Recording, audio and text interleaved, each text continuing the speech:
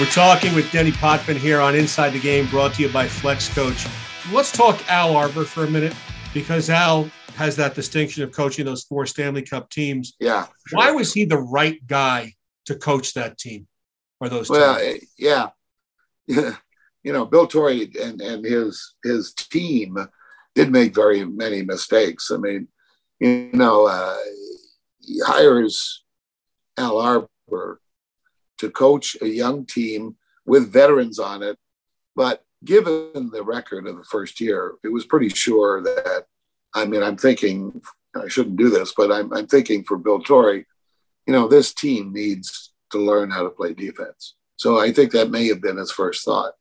And as I mentioned before,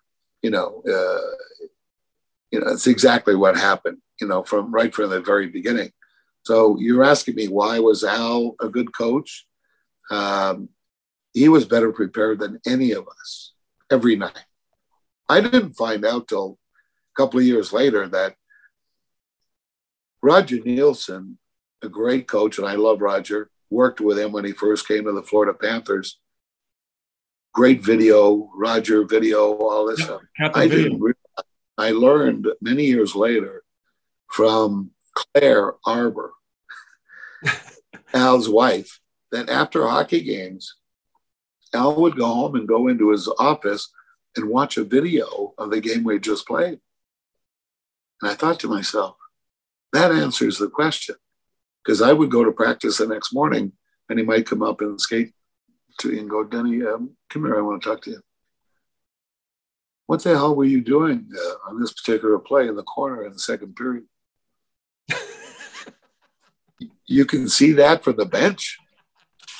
That's when I knew that he was using video, I think even before Roger Nielsen, but nobody talked about it. And he was a very humble man, and everything he did was for us. And we talked a little bit about pushing the right buttons. Al knew every single player. There was guys that he could address in the dressing room, like myself, in front of the other players as I was captain. He'd come in and look at me, kick the garbage can and say, Potvin, you're skating like you got a piano on your back. Then he'd walk out the room. I would get so friggin' angry. I'd go out and I want to hit everything in sight.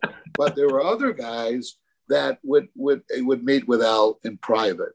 And Al knew exactly how to deal emotionally with having to speak to players and how to get his message across. How did he keep you guys focused on winning? Because once you start to win, it becomes an addiction. It really does. People want to win at every aspect of what they're doing. When you guys won that first cup, what did he do to keep that momentum going? How did he guys keep you hungry to say, you want another one? You better do this, that kind of a thing. Al Arbour, in my view, really had an incredible imagination, because I had him for 13 years. Unbelievable. But every training camp was different. One training camp, we did transcendental meditation in the early 70s. No, I'm not kidding. Yeah. Transcendental meditation. Another training camp, we go play soccer. We do different things. And, I remember Al so much by simply the fact that we would go through training camp like it was really boot camp. Because we used to have 2 weeks of training camp back then. And, we didn't play exhibition games until we'd been on the ice for, 10 days. Now, if we lost 2 games in a row in October, our life would change. Change the morning practice from 10:30 to 8:30. Change it to 4:30 in the afternoon, just to make your life miserable. And there was a famous quote by Scotty Bowman, and Al Arbour was, I believe, a player on the St. Louis Blues at the time. And Scotty Bowman had said to his Al Arbour wears glasses. Yeah.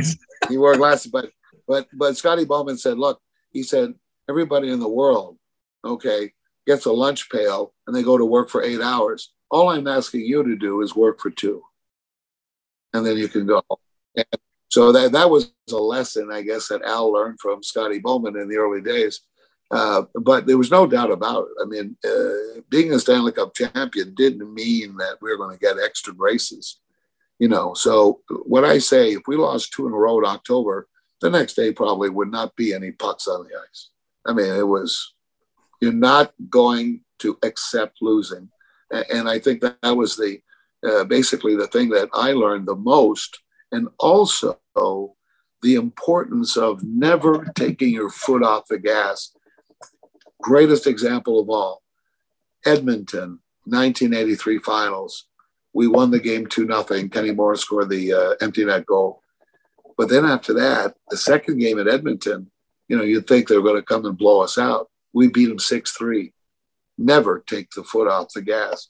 First game in Long Island, game 3 of the series. I think it was 4-2 hockey game.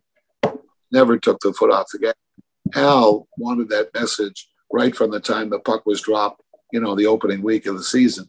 So we were used to winning, but more importantly, we became very well aware that losing changed our life for the worst. So we didn't want to lose. How did he define everyone's role on the team? Did he define roles back then, or was it more of just a team concept? Like Bossy, you're a scorer. Potvin, you're a defenseman. No. Was he just knew how to just push the right buttons, or was he not really into defining your role as a player? Today, everything's so defined. You're a third line checker or a fourth line checker. You're a scorer. You're a penalty kill expert. Back then it seemed like he just knew what to do with each player, like a chessboard. He was way ahead of everybody. Yeah. Well, I tell you what, I go back to Bill Torrey and pro scouts. I mean, Jimmy Devellano. I mean, it was much later in my career, after my career, that I found out that Jimmy Devellano was in Ottawa watching me play hockey as head of the scouts for the New York Islanders in 1970, when I was like 16 years old. He was watching me as an NHL scout back then. Defining the roles Al Arbour didn't have to do it because Bill Torrey would draft the right player. Now, there's no question, great example, Brian Trottier came in the league in 1975. He immediately made an impact as a centerman. Al Arbour, I'm sure, many times went to Bill Torrey and said, look, this is what I think we need. We need a goal scorer. There was a guy named Saraceno who was a great scout, and he was scouting the Quebec area for junior players. And there was this kid, he said, if you want a pure goal scorer, you got to do Mike Bossy. He was scoring 60 goals a year.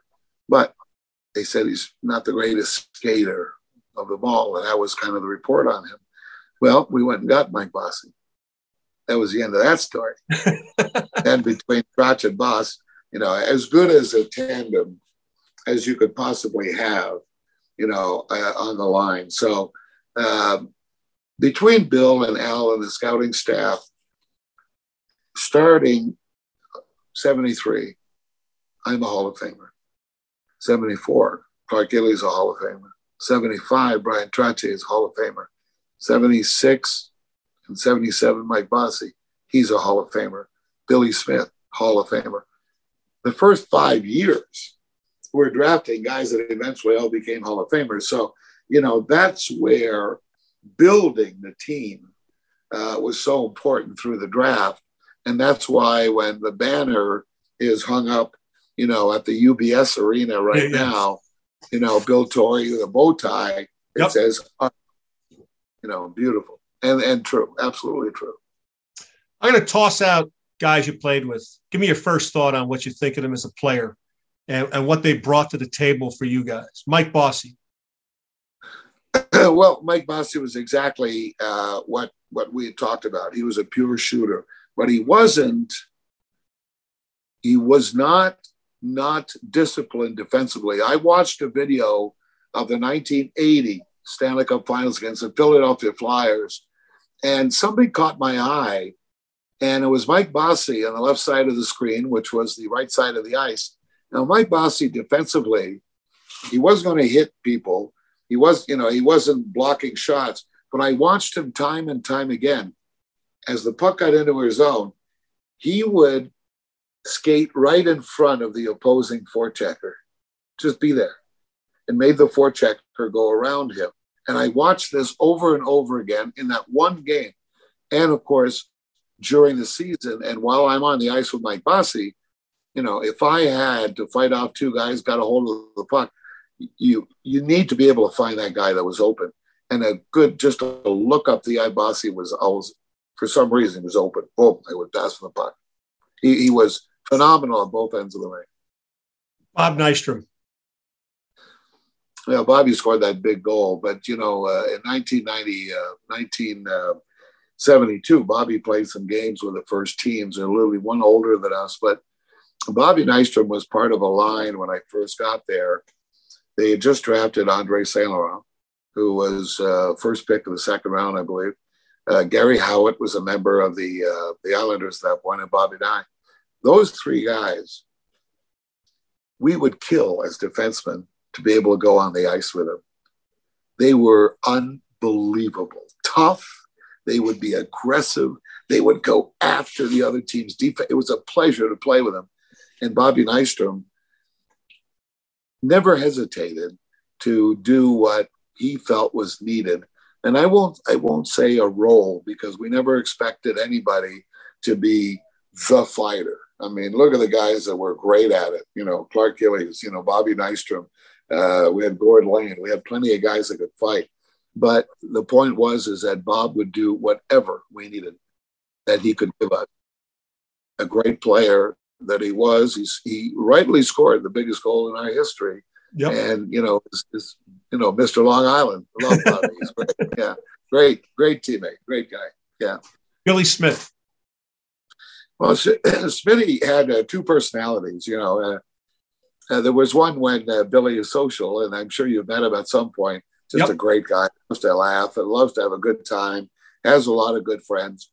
But when it came time to come in the dressing room, he wouldn't talk to anybody, and nobody could talk to him. He was almost in a trance. And I sat right across from Smitty. And if I wanted to say something to Smitty, while we're dressing or anything, how are your kids? How's Deb? And all this stuff, you couldn't. He would not even look at you. And he was fully dressed. His focus was incredible. And when we played, like I told you a little earlier, it was very easy to talk to Smitty and, say, what can I do most? And I remember Smitty making a point one time. He said, look, he said, the way I recall the conversation is, he said, Denny, make sure you tell all the defensemen, okay? If you go down to block a shot, make damn sure you block it, because I'm assuming the shot's going to come high. Wow. That's a hell of a deal. So rather than that, I would tell guys, don't block shots. Don't, because I always felt that if you block, like, I think Bobby Orr may have said it at some point, in his career about the way he played defense. And he said something that I totally agree. And you look at Paul Coffey, you look at Larry Robinson, Ray Bork, you look at all the guys that played, Lindstrom, they didn't block shots. And there's one reason why. You can't lose your feet. Your responsibility on defense is to stop the attack, get to the puck, and move it out of your own zone and start an offense. If you block a shot, you don't know where the puck's going to go. And that's why Billy Smith made the important point. If you're going to go down for a shot, you better block it, because I'm not going down. I'm staying up, figuring the shot's coming up. Billy was quite a mind in terms of the game of hockey, and could have played 100 games a year. But a lot of people don't know, throughout all of those 4 years that we won the Stanley Cup and went into the finals in the fifth year, Billy Smith never played more than 40 games in any 1 year. But when the playoffs started, Al had him start the playoffs. He was our guy in the playoffs. Butch Goring. Well, everybody prays. Come March 3rd, here's the trade deadline. There are a lot of teams that would love to get a guy that would solidify your top lines. And Butch, I never, even when I broadcast, I would try and stay away from saying first line, second line, third line, fourth line, because especially now, the balance is so great. We had a young guy named Brent Sutter, who was a young player, and we had a couple of very good players. Mike Kazicki, who we traded for Gord Lane, but they were a long way, really. No offense, but they were a long way from Brian Trottier. So, but we had all the wingers we wanted. We had Bobby Bourne, JT, Clark Gillies, on and on. So Bill, again, being the architect and scouts looking around, they brought in a guy that had won. Butchie was on a American League Championship team, as a matter of fact, playing with my brother Jean. So Potsy was asked about, who is this guy? And so when he joined the team, he immediately was slotted as a second centerman. And of course, he played with Dwayne Sutter and Clark Gillies. Well, Butch is a little guy. He doesn't want to get in the corner. He does what he does. And I tell you what, it just immediately, it worked for two reasons. His hockey ability, sense of the game. I think he had scored 20 goals in a row with LA. But in the dressing room, he was great. Because you got to remember, he was a little older than the rest of us, and we may have been playing a little tense. And between he and my brother Potsy, who had been brought back from an earlier trade in '78, it just changed the whole atmosphere of the dressing room. And then his play was great. So Butchie was, every year his name comes up. Every year I get a call around trade deadline. Who do you think Butch Gorey type deal will happen now? It's just not going to happen, No. So in any event, Butchie was, and still, we're all very good friends. We have this great alumni every year. Thank God for the new ownership. And I think it was over 60 alumni that was in New York for a whole weekend. Yeah, it was great. I'm Chris Riley, and you're listening to Flex Coaches Inside the Game. We're talking with Hall of Famer Denis Potvin. Tune in for all the great episodes here with Denny.